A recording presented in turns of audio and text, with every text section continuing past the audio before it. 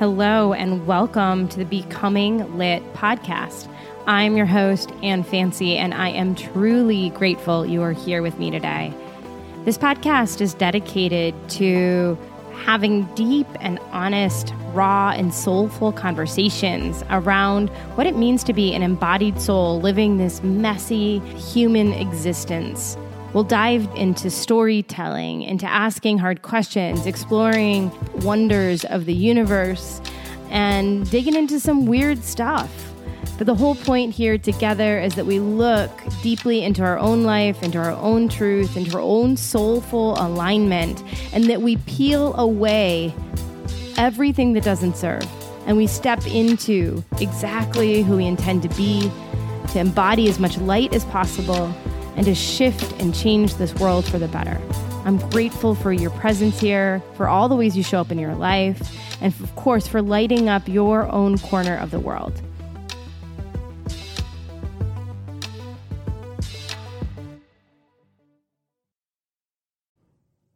Hey, everyone.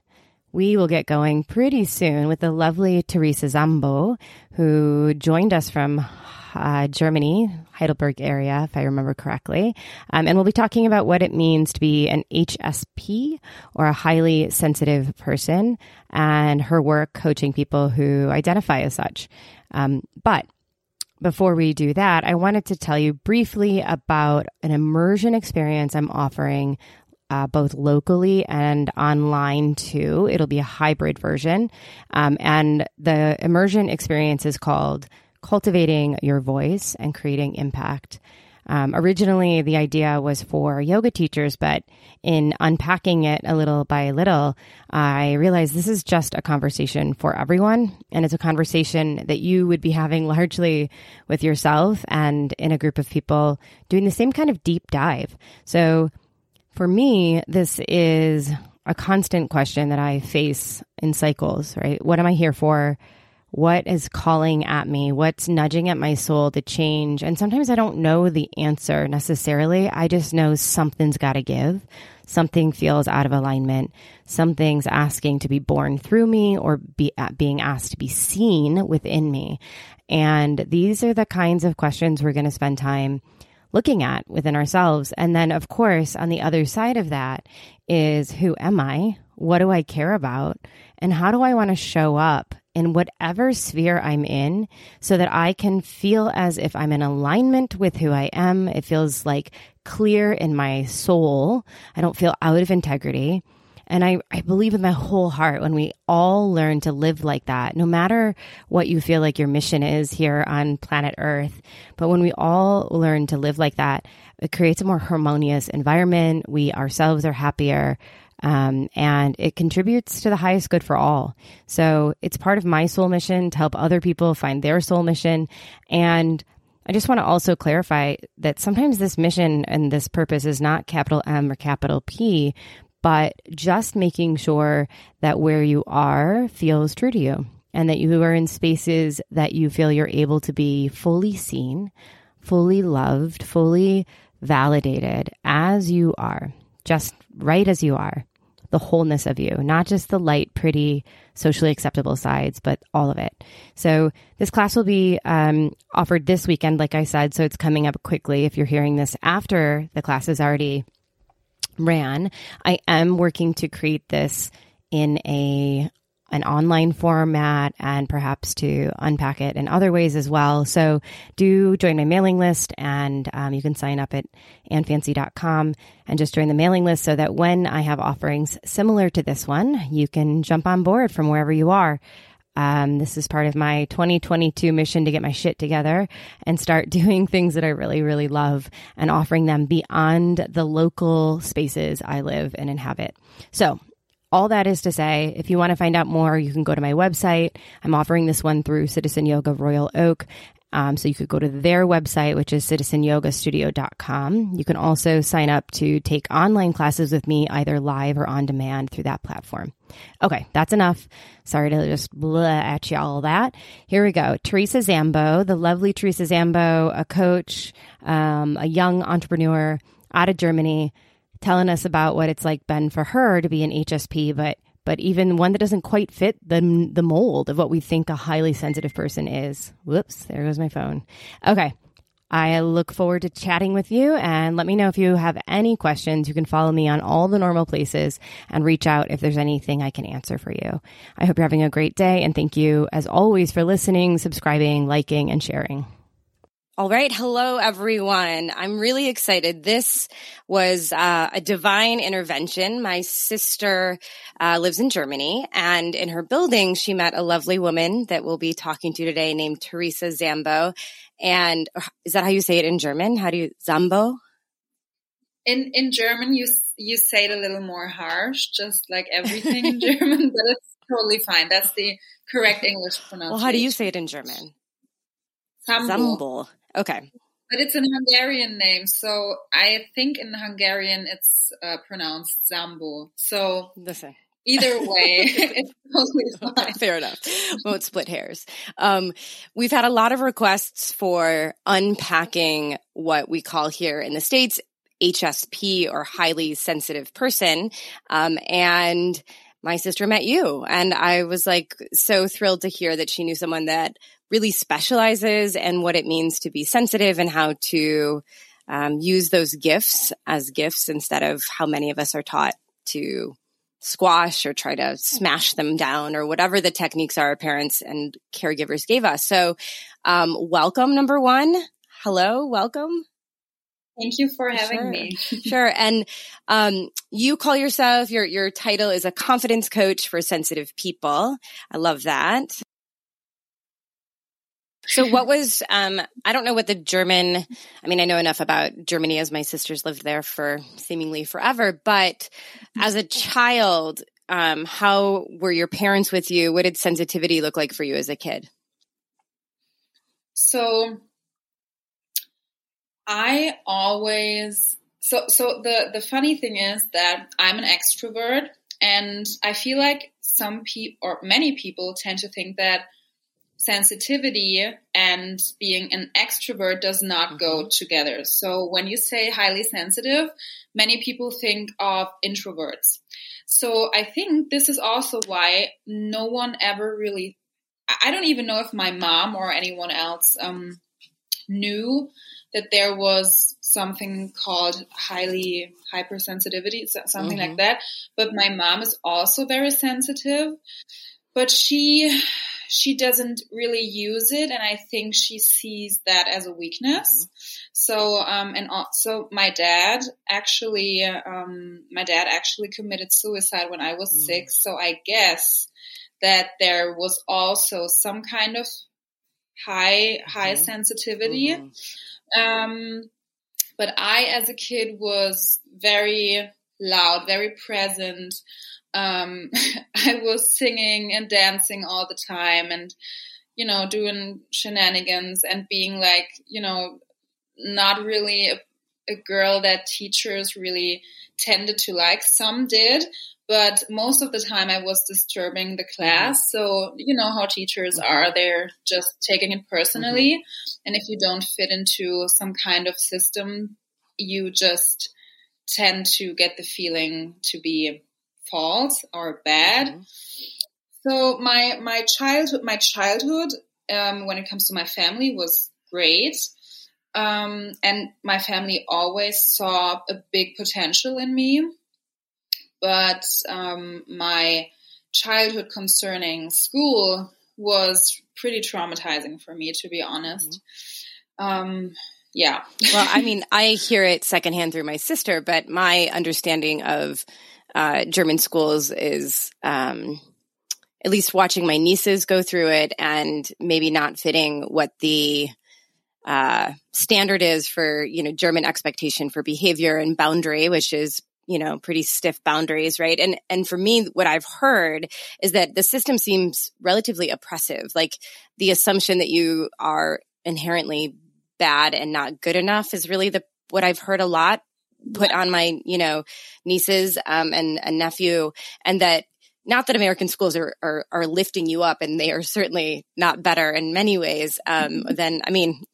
We won't go down the rabbit hole of all institutionalized education anyway, but I can imagine, because what you sound like to me is very much like some of my nieces and nephew going through the system, which is just not complying, right? Like you were too big. Yeah. For the space, too energetically big. Yes. So that is really interesting. I literally was just talking to one of my dear friends before I got on here about what it is to be HSP. And because we always have a conversation, because she tends to be one that lets like things roll off, so things don't affect her. They just bounce off. And for so long she would say, I'm not an empath. I'm not sensitive. I'm not these things. And while I don't think she's a highly sensitive person necessarily, she is empathic. And so I think there's a really interesting, just as you were discussing, extroversion and sensitivity can go together, right? Yeah. What my friend Lori has always said is that you can be an empath, but not an HSP, or highly sensitive, but you cannot be highly sensitive without being an empath. Right. Yes, definitely. Yeah. And I think, and we were just literally talking about extroversion versus introversion. And I have a daughter and my wife, we're all HSP around here, but all presenting differently. But for so long, my daughter presented as introverted because she was so painfully shy, as was I as a kid. But to me, that was just the sensitivity. The world felt overwhelming, the energy of the world, you could feel everything. So did you have that experience as a kid that you felt like you could feel everything? Or were you just really in your own feelings were big? Actually, the only thing I can remember from my childhood regarding that kind of or feelings is that I always felt misunderstood. I don't really have any memories regarding feelings, especially like when it comes to how I felt, or if I felt the emotions of other people or stuff like that. I remember that I understood a lot, and I was always very, very mature for my age, and and I was always spending a lot of time also by myself, and I was already as a kid collecting crystals and stuff like that, and I was always spiritual in a way, but I don't really know if I think it was more the feeling of I get situations. I know what's happening right now and stuff like that. So I guess there was some kind of understanding for vibes, and like energies. And I always was very, very, how do you say that? Attentive. I always noticed a lot of like small details. My grandma always used to be very excited about that when I noticed when she changed a little thing in her house, and I was like, you changed that, and so this is what I remember. Yeah. So that's really interesting, because one of the conversations I've had in my own unraveling of my intuitive process is not being cognizant that it was intuition or sensitivity informing me, that it was just always who I was. And that's what I'm hearing for you. Like, it didn't pass through thought in a way, but it also got cataloged. I always think of it as cataloged in my mind, that I would notice things about people, not consciously, and then someone would bring something up and I'd be like, oh yeah, blah, blah, blah, blah, blah. And I still do that to this day. So I think this is, this goes along with, to me, so often how women, young girls get missed for things like ADHD or sensitivity or all of these things, because for you, it was because you seemed more extroverted, or, and you were just, a troublemaker. You got this one label instead of anybody looking a second underneath that. Right. And I would even venture to guess that people made assumptions. You lost your dad to suicide, which I'm very sorry, by the way. So that was another easy way to go, oh, well, this is just her acting out. Right. Yeah. And nobody sought to look any deeper. So can we unpack that a little bit? I mean, you sound so like grounded and easygoing about losing your dad, but like, what was the, and you even said how great your family was, which is really lovely that you felt that much support after having something like that happen at such a formative time. I mean, it's never a convenient time to lose a parent, but will you unpack that a little for us?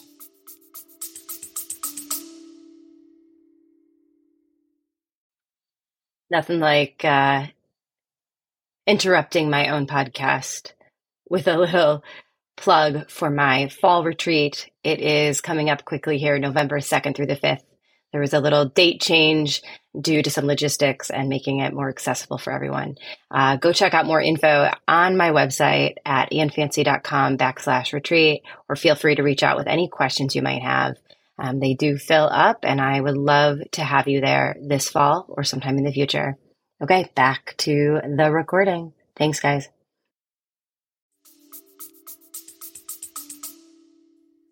Sure. I mean, obviously there was some kind of, my mom always she was a little overprotective, and so were my grandparents. I was also raised by my grandparents, her parents, and my grandfather is Greek, so there's also a lot of patriarchy vibes in there also. And also Southern European families are very how do you say that? And they tend to overstep some boundaries when it comes to private life and decisions, which is never comes from a negative place, but still it does something to you. So I think I was very overprotected, and then after my dad passed, that became even stronger, this feeling of, we have to replace someone. So not only my mom was overprotective, but also my grandparents. So but yeah, it all came from a place of love. I know that. And also then another factor was obviously that I was always, my mom always called me her chaos kid in German. So I think that the people who raised me thought that I needed this kind of protection and this kind of stiff, risk bringing, risk management. They were trying to hold you tightly. Yes. Yeah. So this is it. So I watched Gabor Mate released a film, a documentary in the last year, but it was available this last week called The Wisdom of Trauma. And I love his work all about trauma and connection and these early connective behaviors, right? So it's like the social nervous system, that we all, as human beings, once our basic needs are met, the social nervous system is this nervous system that allows us to survive, right? Through connection. So what I just found this 5-minute snippet the other day for a mentoring program I'm running, and it was fascinating, the link that I never made before, and it'll circle back to your story. What he was discussing is how, especially I think when you think of a sensitive child, but all children are sensitive to their environment. They watch our face, our cues, they feel the energy, they're picking up information like sponges all the time on how to adapt, right? So that ultimately, so that they can maintain a secure attachment, or potentially an insecure attachment, but attachment, right? Nonetheless, because their survival is dependent on the caregivers around them. And he was making a link between all the ways that parents, out of love and out of their own trauma and, probably the responsibility your mother felt because your father had passed away so tragically, and all of that probably guilt she took on too, and how to help you be okay, and on and on and on, that we all do because we love our children. And how love acts is based on so many things, right? Like you mentioned, the patriarchy and the culture, you have all these different influences. But I was thinking about it because what Gabor Mate talked about is how we unintentionally strip authenticity from our children by showing them in conscious and unconscious ways what we expect of them in order to maintain the connection, like both because of the world, what the world's saying you need to do to be acceptable, how you need to stay safe, how you need to avoid risk, how to not let you get hurt, right? Especially like the invulnerability that's in a lot of the culture, both American and German, as far as I know, at least. And so all these things that we do out of love actually disconnect our children from their authentic sense of being. Yeah. I there was a very interesting interview with Sadhguru. I guess many people know him. He talked on impact theory by Tom Bilyeu, and he said this. It's only this one sentence I remember. He said that so many people think that their children are their legacy, but in the end, everything a child needs is support, and this is something that really stuck with me because, yeah, I mean, we all have so many unhealed trauma, and all these. I mean, I guess to a certain point, trauma is not destructive, and you can never heal all trauma. I guess that should not even be possible. There is no life without any shadows, but there are some. Or is some trauma that is worse when you pass it on to your children, and there is some trauma that is not that bad. So I think that everything that that goes around the topic of fear is something you should definitely try to work on when you're a parent or when you plan on becoming a parent at some point. Because this is something that definitely will keep a child from maybe trying stuff out that would be would be necessary for it to reach their goals or find their passion, or So yeah, in my family it was definitely that's a very German thing also, I think, but in general a society thing. The fear of, how do you say that? The fear of being different, to say it in a simple way. Germans are trying to be very, I don't hang up my laundry on a Sunday because what will the neighbors think? And I always go to work and I try to not say my opinion when nobody asks me, stuff like that. That's very German. So like sticking to rules, that's super German. And that's something that my family is very like this adapting thing, adapting to like norms. So I think that when I as a kid started to like be rebellious and not sticking to that type of like all my family did, they were scared that I would maybe go on the wrong track, kind of, like they had all kind of horror scenarios. Like I was not allowed to be with certain kids. My grandma was always looking for me to have the right friends, which were always the ones that are like were good at school and stuff like that. But I always felt connected to kids that were kind of like me, breaking rules. And like my mom always tells this story of me, like my best friend in kindergarten was she said the worst kid in all the kindergarten, was screaming the whole time and being loud. And this was always me. I always felt connected to people that were different. And this is something my family was very scared of, I think, or maybe still is. Because the adaptation thing is a topic in my family, like not doing anything that anyone will talk badly about, or just staying under the radar, stuff like that. So I have a lot of thoughts. What is it, do you think, in you that was attracted to the quote unquote misfits? Was it your own identification, like you saw yourself in them? Probably, yes. Probably, and maybe also the admiration for them to be different. Like that they were brave enough to be different. Because it's so funny to think of that, because that to me that shows that I always kind of knew that there was something different inside of me that I wanted to show the world. So already as a kid. Mm-hmm. Yeah. Yeah. I guess it's isn't that it though? being brave. Kids know, that's the whole thing. Kids do know themselves.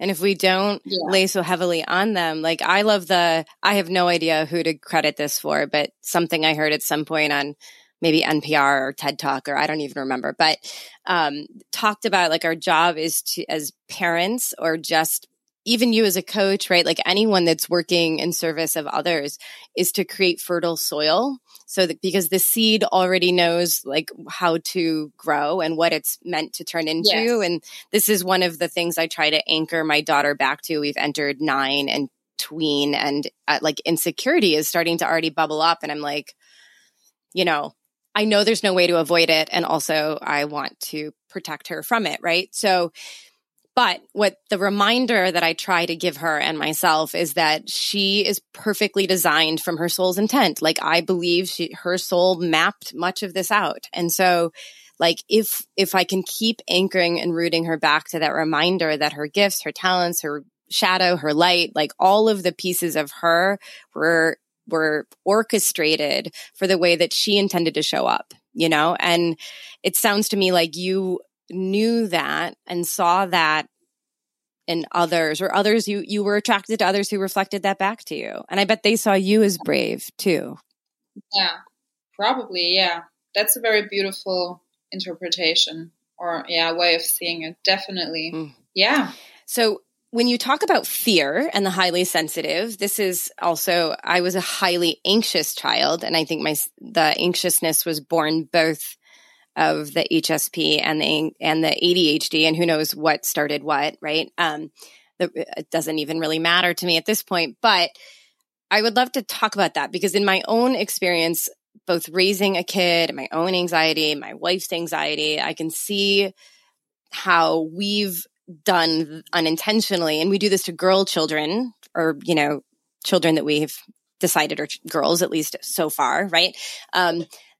We are more, there's so much research that supports how much more we teach them to be risk adverse and to avoid, or risk averse, and to avoid risk. And then we're like weaving fear into them. And so, and the highly sensitive child is often more sensitive to that kind of anxiousness or stress or performance often. So what do you see, not even about the child, but just because you work with adults mostly, I'm assuming, like how do you work with sensitives and fear? What's your go-to, or what do you just tell me where you're at with that, I guess. So, in the end, the fears that highly sensitive people have most is the fear of rejection, being rejected by other people, which is a human thing. I mean, we're all born with that, and this thing always has, you know, fear is something very important. Fear keeps you from jumping from the next building. One of my key things I always preach, I always tell on my Instagram and my coaching clients, is that they have to make friends with fear. Because this is something, I don't see you anymore. I'm here. Okay. Because it is I think the biggest problem is if you, or is that you start hating your fear for putting you into the situations you are in. Give me an example of that. Like, for example, you want to speak out in any way, and your fear keeps you from saying your opinion loudly. And you start hating the fear for that, because it keeps you from saying what you want to say. Because in the end, everyone, even I have a lot of introvert clients, and introverts, they are introvert. Like that means they're maybe not talking as much or as loudly as extroverts, but they still have a big need, like highly sensitive people always have, to be authentic and to not wear a mask. So they're angry about themselves and about fear, that fear is keeping them from living their truth or speaking their truth. So they start to like build up this anger against fear, against all the fears they have.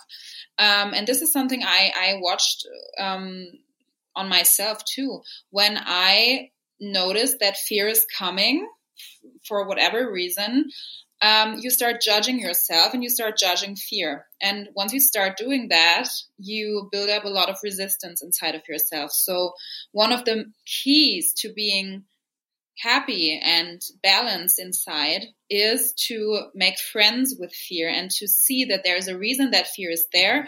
It has a function and it's never going to leave. And some people think that there is a life, or they want to build a life without fear, which is never possible. There is no life without fear, because fear, it's in our genes. It's a biological thing.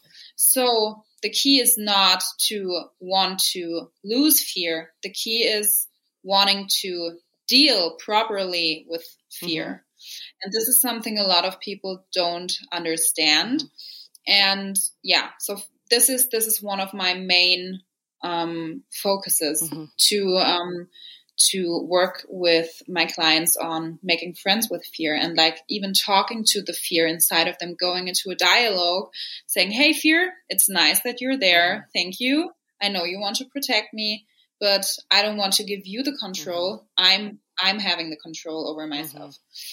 So that's a big thing. Also, I'm starting a certification next year for EFT, or in my case, it's called MET because it's some kind of specialization, which is also very, very great for losing or for handling fears better, and for phobias and stuff like that. Are you familiar with the EFT? Yeah, but feel free to tapping. Yep. Yeah. Go ahead, and you're welcome to talk it out a little bit, or how it works, or.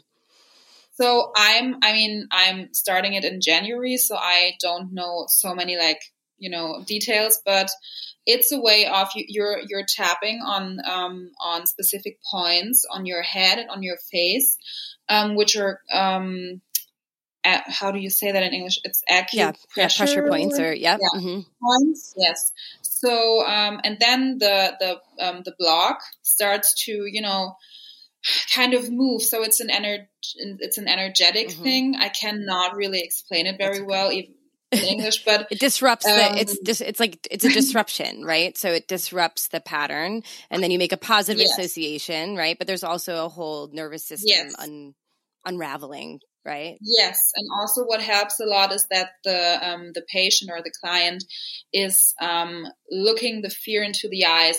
He or she has to, or they have to speak loudly what kind of fear it is. And during the process, there are the scenarios and the unconscious memories are coming up. So it's a kind of mixture of like getting unconscious memories out of the unconscious and looking them into the eyes and energetically kind of tap them away, or like energizing them, giving them an opportunity to flow, because a block, as the word says, is something that is stuck somewhere. And so that's and I already tried it out myself a few times, and it helped me a lot. And it's pretty easy because it's like you just have to tap, and it's like, I don't know, so many. It's very, very easy because the client can do it themselves too at home. So I'm really looking forward to also using that more. And I'm also working a lot with meditation, visualization, and hypnosis. So stepping into the unconscious and unraveling and finding trauma. And it's really, really interesting what kind of connections people find inside of themselves, because it's not my experience is that it's never something that's like super logical. It's very complex. Like they will say, like, we will treat a limiting belief, and the memory that is connected to that comes up when we work inside the unconscious is never something you would connect with that belief first on a first view, you know. So it's really interesting. Yeah. I mean, some of the things I like that you've brought up or tapped on for a second are things I've been learning a lot about, which is, you know, when looking at our behavioral patterns, like recognizing that in childhood and development, there's maintaining connection is the primary goal. So many of the things we do are adaptable, that allowed you to survive, right? And that for some period of time that's what's literally allowing you to like maintain some sense of sanity, self, and connection, right? So it's self-preservation. And then it's like, then we hit this transition period where all of a sudden all those adaptive behaviors become maladaptive. And then we spend our adulthood trying to like unwind, unravel, reclaim what and who you weren't necessarily allowed to be or say or know. And I think that it's so interesting, because what I was just recently learning about trauma was that it's not the thing that happened to you, which is why people say little t and big T, and it really is irrelevant. It's not the thing that happened to you. It's the lack of connection or support. You mentioned support that you needed, that wasn't met, that support connection need wasn't met in a organic or healthy way. Right. So for many people, they don't believe themselves to have any amount of trauma or, you know, issues like this, or they don't understand the root because they're expecting it to only have come from this thing that happened to me, when it can be loving parents who just weren't available for 1,000 reasons, right? Because of their own trauma, because of ancestry and ethnicity and culture and whatever, stress, like all the things that happen that loving parents do in an effort to care, if that, for at least some of them, and certainly not parents who resent parenting altogether. Obviously, that has its own implied trauma, but there's plenty of us who had lovely families, but still just those needs weren't met, right? And so this adaptable becomes maladaptive, and that sounds like what and the connection points that you're talking about, that's what's so fascinating is like I can appreciate that entirely. When you start to look at why you do what you do, it's never the obvious thing. Yeah. So the thing I love about what you were saying about fear, Liz Gilbert wrote like a great little snippet about fear, and I've talked about it many times, but not allowing fear to be in the driver's seat, right? Like, and that.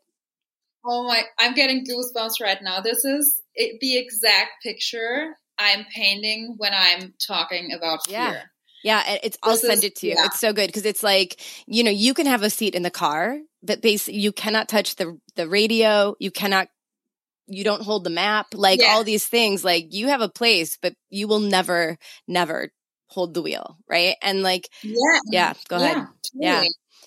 And also you will have to start making friends with the fact that you can be brave with fear sitting next to you in the car. And this is a misbelief. Like, so many people think that being brave means the absence of fear, which is just not the case. Fear can always be there and should always be there, because if fear wasn't there, you would make crazy, maybe even like life-threatening decisions. But you can still act and make decisions and speak and move on with fear being there, because you decide. You can always decide. And when I did my last very brave decision, made my very last brave decision, it was quitting my job without having any security and like any big savings in my account. I like the picture. I always explain it like that. Fear was sitting next to me in the car, and we were both screaming at each other, kind of, because I felt the fear so badly, and it was screaming at me and shouting at me, and I was screaming, and I was like sitting in my car, like holding onto the wheel, and I started driving, and I did not know if the car was gonna, fly off when I'm at the cliff, or if it was gonna fall down the cliff. But I just started, I just started driving, and it took off because, the universe always reacts to being brave in a positive way. So yeah, that's something that resonates with me a lot, this picture. Yeah. I'll send you that. It's a great little like paragraph, and I always think of that. I have a couple of things I want to circle back to that you were saying. Number one, you keep talking about fear, and to me, it's like I believe, again, back to soul, like we are souls having a human experience. And part of that agreement is that we bring this thing called the ego, and the ego is necessary for our embodiment. We live in a dualistic, and this is duality. And so fear is this necessary element.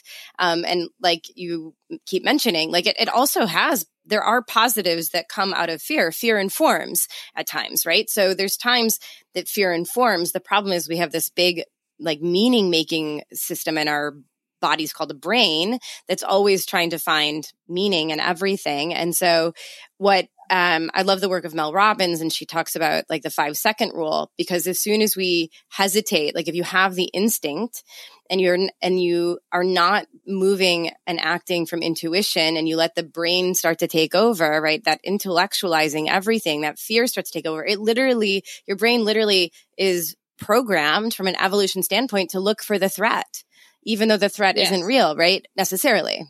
Sometimes it is, but that's the whole thing.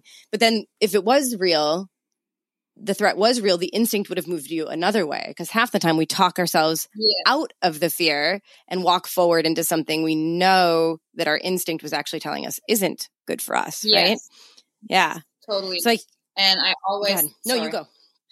I always say that the brain always takes information into consideration that are not ours. So the brain, like, this is why I always say, try to concentrate on your heart and your intuition and not on your brain, because the brain, you read something, you heard something, someone once said something, or you saw the news, whatever. And this is how the brain makes its decisions. It's not your information. It's anyone else's information, the world's information, whatever. Yeah, it's like a checks and balance system. But if you're not doing things like what you're starting to integrate too, meditation and mindfulness, then we're not moving from the wise mind. We're moving from the programmed and afraid mind instead of, right? So I always think of it as like this, it's a check and balance system, but you have to get both pieces in a relatively neutral place as often as you can, right? Coherence. So one of the other, I also, you were mentioning it, but I talk about and all the time, right? Like fear and courage, right? And like, I think our culture, and I would say the whole West, let's just say that, wants everything to be so this or that, right? And like most things exist in the and, right? In the both, and and that it's in that expectation that that it's supposed to be one way or the other that we really limit ourselves. I want to circle back to authenticity, because I keep imagining you and this child that you were admiring and that bravery. And I think what's really interesting, a connection, I say interesting a lot, I need to work on that. What's cool to me is this authenticity connection to highly sensitive people that I didn't really realize about myself, that even as a really little kid, there's a story I've told a million times about being dropped off at preschool. And this was before we had, awareness around ethnicity and cultural appropriation, but it was Thanksgiving and my mom was supposed to bring a garbage bag or a grocery bag, a brown paper bag for me to make into a native vest, right? And so she forgot it. She ran home. I was the youngest of 3. I'm sure everything was crazy. She brings it back and then comes back to pick me up, I'm sure, an hour and a half later, because it was, preschool. And I refused to put on my Indian outfit like everyone else. And it always struck me that at like 3 years old, I knew I had this sense of what I was and what I was not. And like, I already then wasn't willing to play in that field of like imagination. Like, I mean, yes, play is so good. And I think it's curious that I must have been really trying to integrate my soul with my body at that time. But authenticity, I always say it's not something I struggled with. It was like something I didn't have a choice. I had to honor that. And when I didn't, I think that's what was, I think my anxiousness and depression was born of that abandoning of self. Yes. I'm not a doctor, but I do have some experience with depression and also, losing my dad. But I personally think that these kind of illnesses exist because there is this system of judging some ways of behavior, thinking, and feeling. Mm-hmm. And when that gets stuck and they're starting to build a block, mm-hmm. I feel like this is a big reason why people get depression, and it's a lot of this, this judgment and going away from your true self and trying to be someone else and doing things that don't fit you. Mm-hmm. So I really feel that. So when you talk about rejection being one of the primary, so it's one of the primary concerns of a sensitive person, so that then they're adapting behavior to avoid rejection, right? So this is like the fawning behavior or fitting in behavior, yes. Right? What are the coaching techniques, or for those of us who find that in ourselves or find that in our children, how do we help sensitives navigate the fear of rejection? So one of my favorite techniques is imagining the worst case scenario, because in the end, the scenarios are never thought until the end. You never finish this thought or feeling, and so feelings come from thoughts, and if the thought is a thought that is not true. Mm-hmm. And not like no finished thought, your system reacts and there's a feeling coming from that thought. But if you think it through and if you say, okay, what's the worst thing that could happen?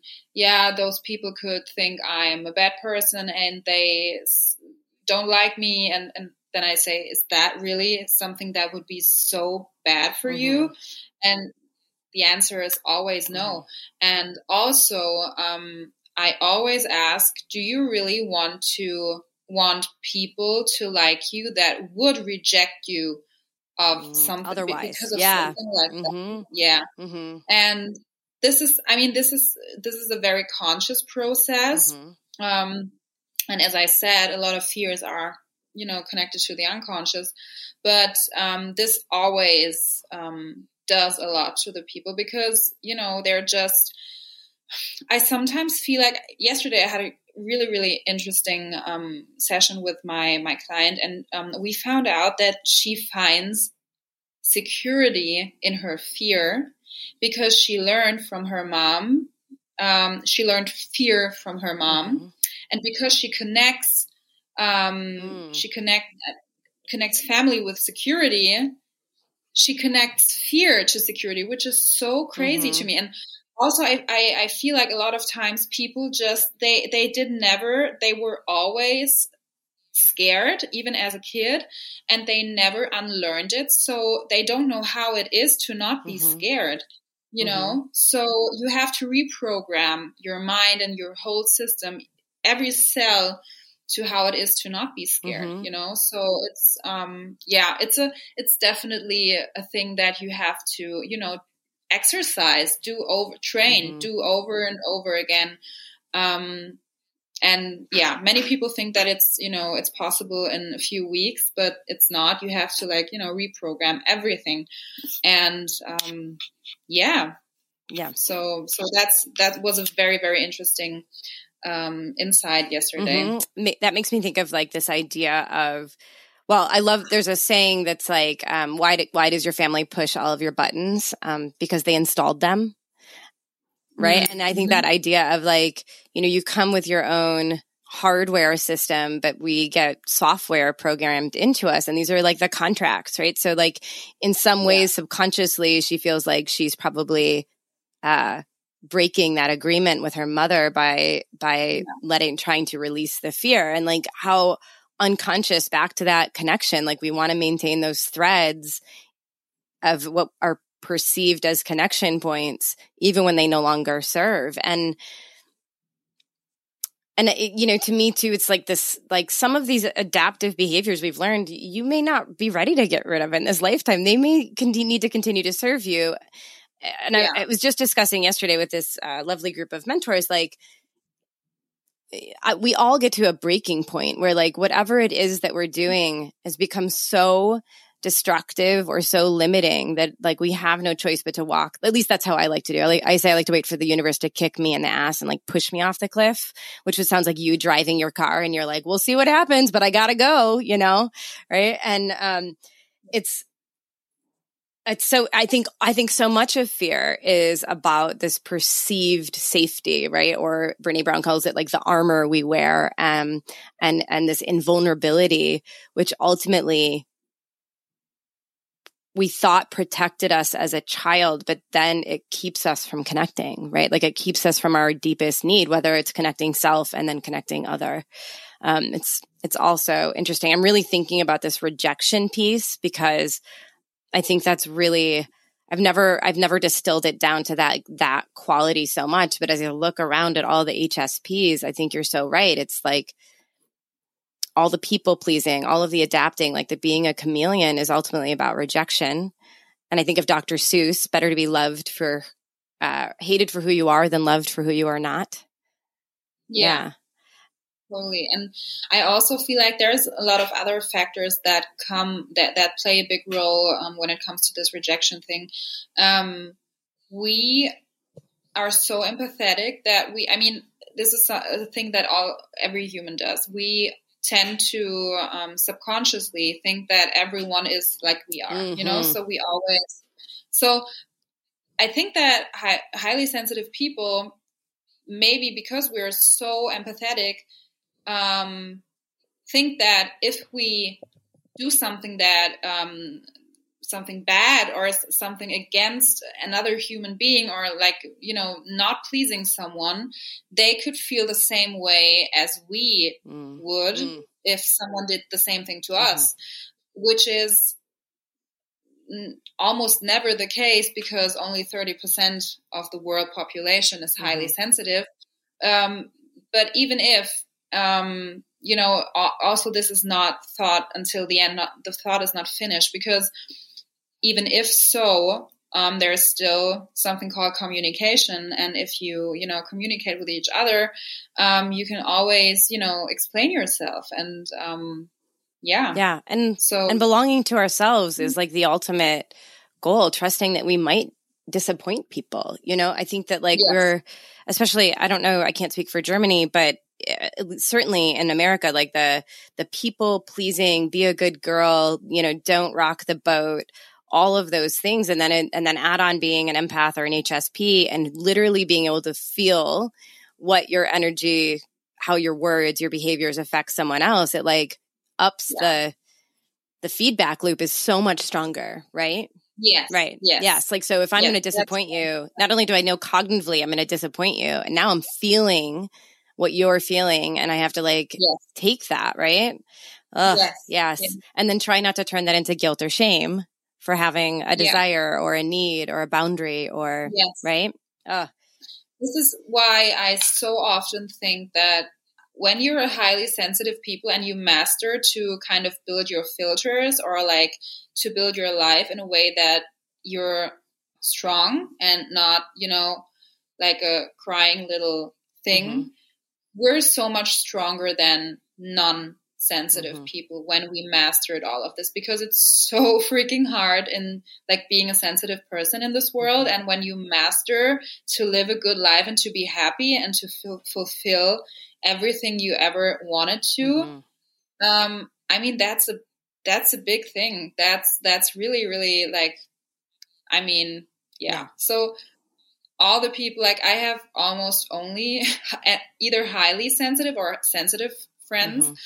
And I'm like, I admire each one of them so much because, you know, we tend to be on a journey to finding ourselves and our passion. And, you know, we deal with so much. And once we master all of this, it's such a huge accomplishment. It's just, and it makes you so strong going through all of these struggles. Yeah. You're making me think of, like, I think that, it's in so many more, in many of the cultures that have stayed more rooted to earth and like spirituality innately, and that like harmonious energy of community and all of those things, like the sensitives were considered elevated because it's the canary in the coal mine. It's the person who is telling you something's out of balance before the rest of the tribe understood that, right? It's animals. It's like, it's children when they walk into a room and they start having a reaction that they need to get out. We need to trust that something's off in that space, right? And we don't give it enough. Instead we lay on because it's inconvenient that the child is doing that at that time, or whatever the, you know, story is that we as adults have often put on, or the sensitive is being too sensitive, right? You don't know what you're talking about. We're diminished all the time. But I agree with you so much. I think it's interesting that you say 30%, because when this work first came out, it was like 15 to 20, but I actually think more souls are coming in more awake and conscious and sensitive. So I think that number is rising. I agree with you on that.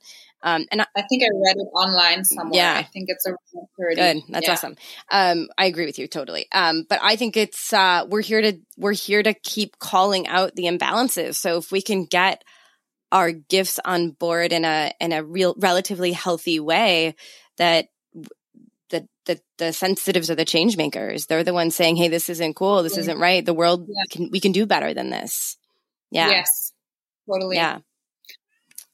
This is one of the reasons I do what I do. I don't only want to make a change in like some people. I want to change a lot more. And you know, every person that is listening to me, or you know, watching my Instagram, is a multiplier to the things I'm saying and the topics I'm talking about. So we have to speak out. Yes, definitely. Yeah, because that's, otherwise nobody's going to say the world's out of balance. And this is the whole thing that happens. Let's touch, before we wrap things up, I'd love to talk about, I know you talk a lot about shadow and light and like shadow work. I would imagine it ties into some of the stuff you're talking about with fear and rejection, but what's your perspective on that from a more spiritual perspective, or the intuition, or go where you want to go? What's your focus point there? So I'm a very spiritual person, but I don't know if that has anything to do with the way I see the topic shadows and light. So I'm very critical about the coaching scene, a lot of the coaching bubble, because in my opinion, there is still too many people who are practicing toxic positivity. So, and also I observed this in like people that are following me, people I talk to. There's this belief that once you do therapy or coaching, you're only gonna be happy, and no, you're not gonna be scared of anything anymore, and you're like this light being, and you're only always in a good mood. And you know, this is the Instagram, the negative side of Instagram, even in the coaching bubble. So it's not only but when I go to my private account, this is something I'm very critical about, and even in the coaching scene where people should know better. There's this big thing. So I always try to show not only myself, but any topic, anything I talk about in a way that people always know there is a life, a happy life, and there is a life, a dream life you can create yourself. But that does not mean that you're always in a good mood and that there's no more shadows and no more fear, because every level brings out another devil. Mm-hmm. And the devil is, so this is something I want people to understand. When you haven't started this self-development, personal development journey yet, people tend to think that shadows and pain is something very, very bad, because it is. It feels very, very heavy.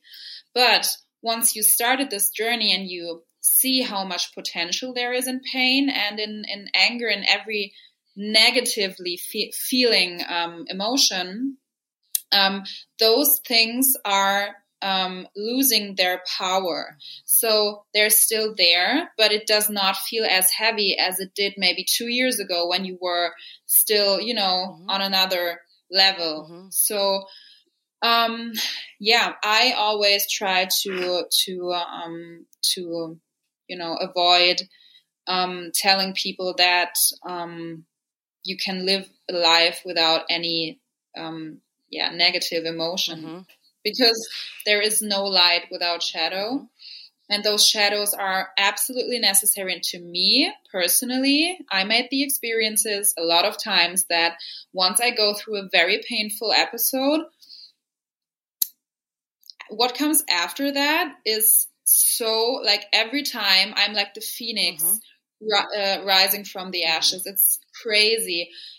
Pain has so much potential when you push through it, and when you just, not close your eyes, but open your eyes and go right inside of it, there is so much waiting for you on the other side. And this is something I want people to understand. You have to make friends with pain and fear and all of this, because you get to know yourself so much better, and you can create something very, very big out of that. Absolutely.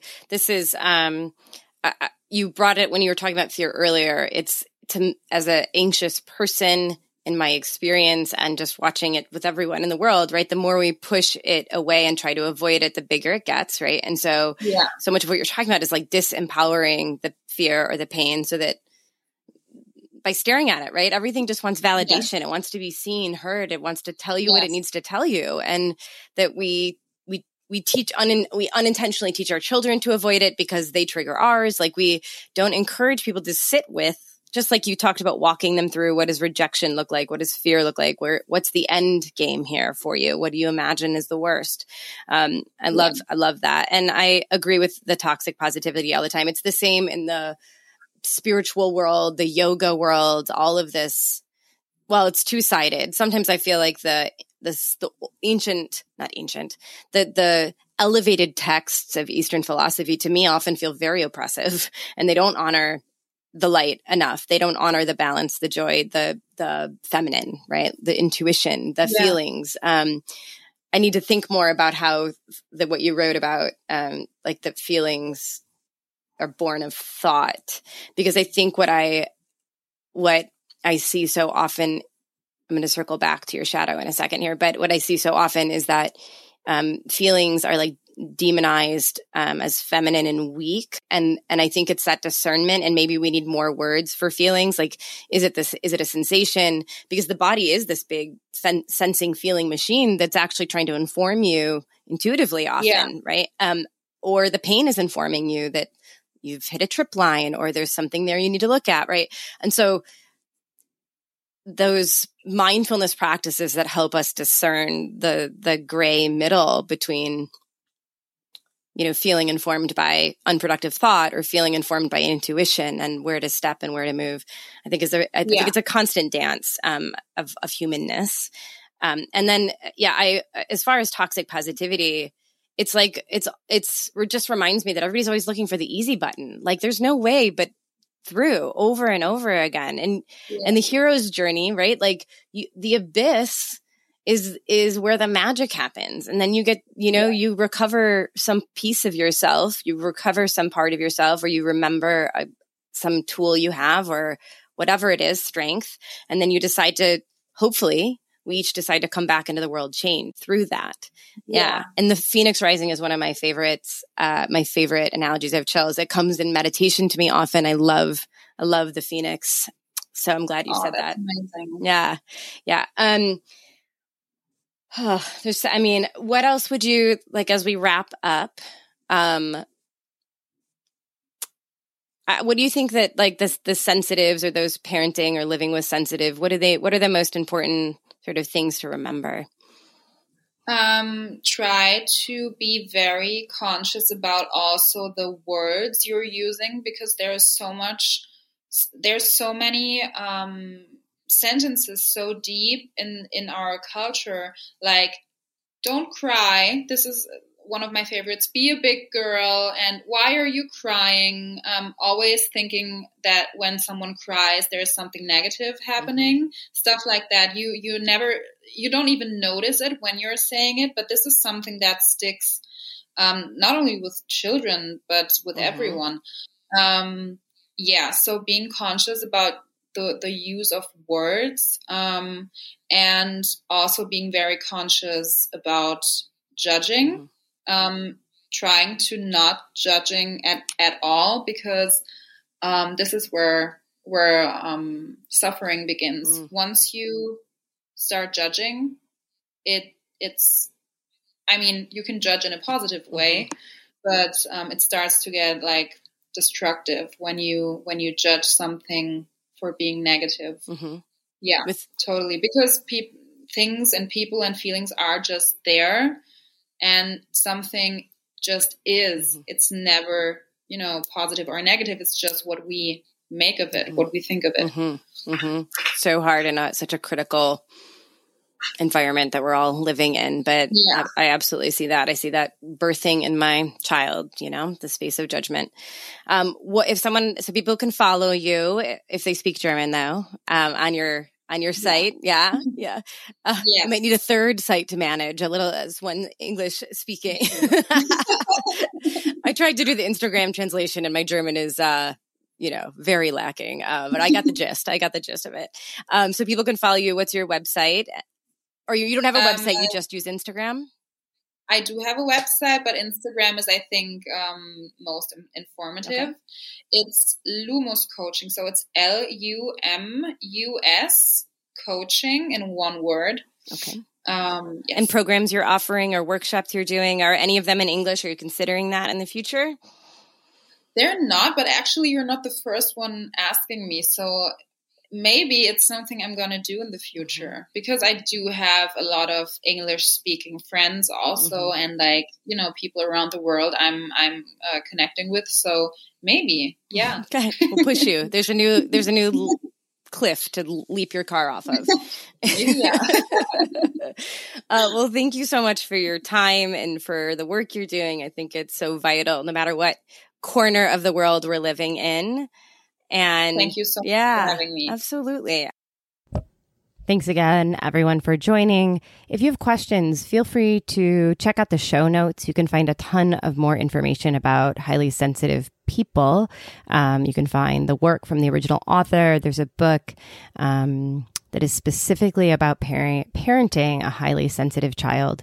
And of course, check out Teresa's information on Instagram if you speak German, and hopefully she'll get a translated version going soon.